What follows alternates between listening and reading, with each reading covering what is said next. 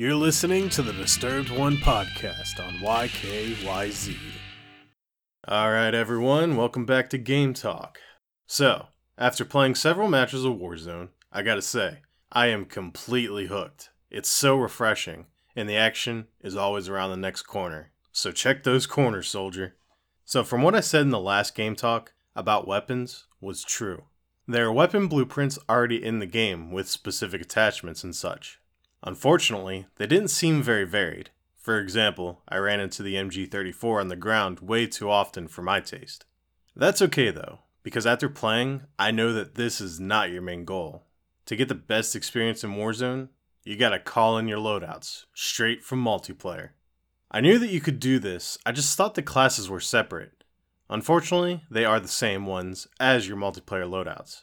So, I had to change one of the 10 to a Warzone class. Another downside to this is if you want to experiment with other things in Warzone, you have to mess up more of those classes. My initial thoughts are having something long range and close range is the way to go. You never know what's going to happen. Snipers giving your team a huge advantage.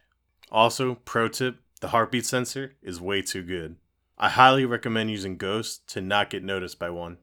All I can say is I honestly can't wait to dive back into the Warzone.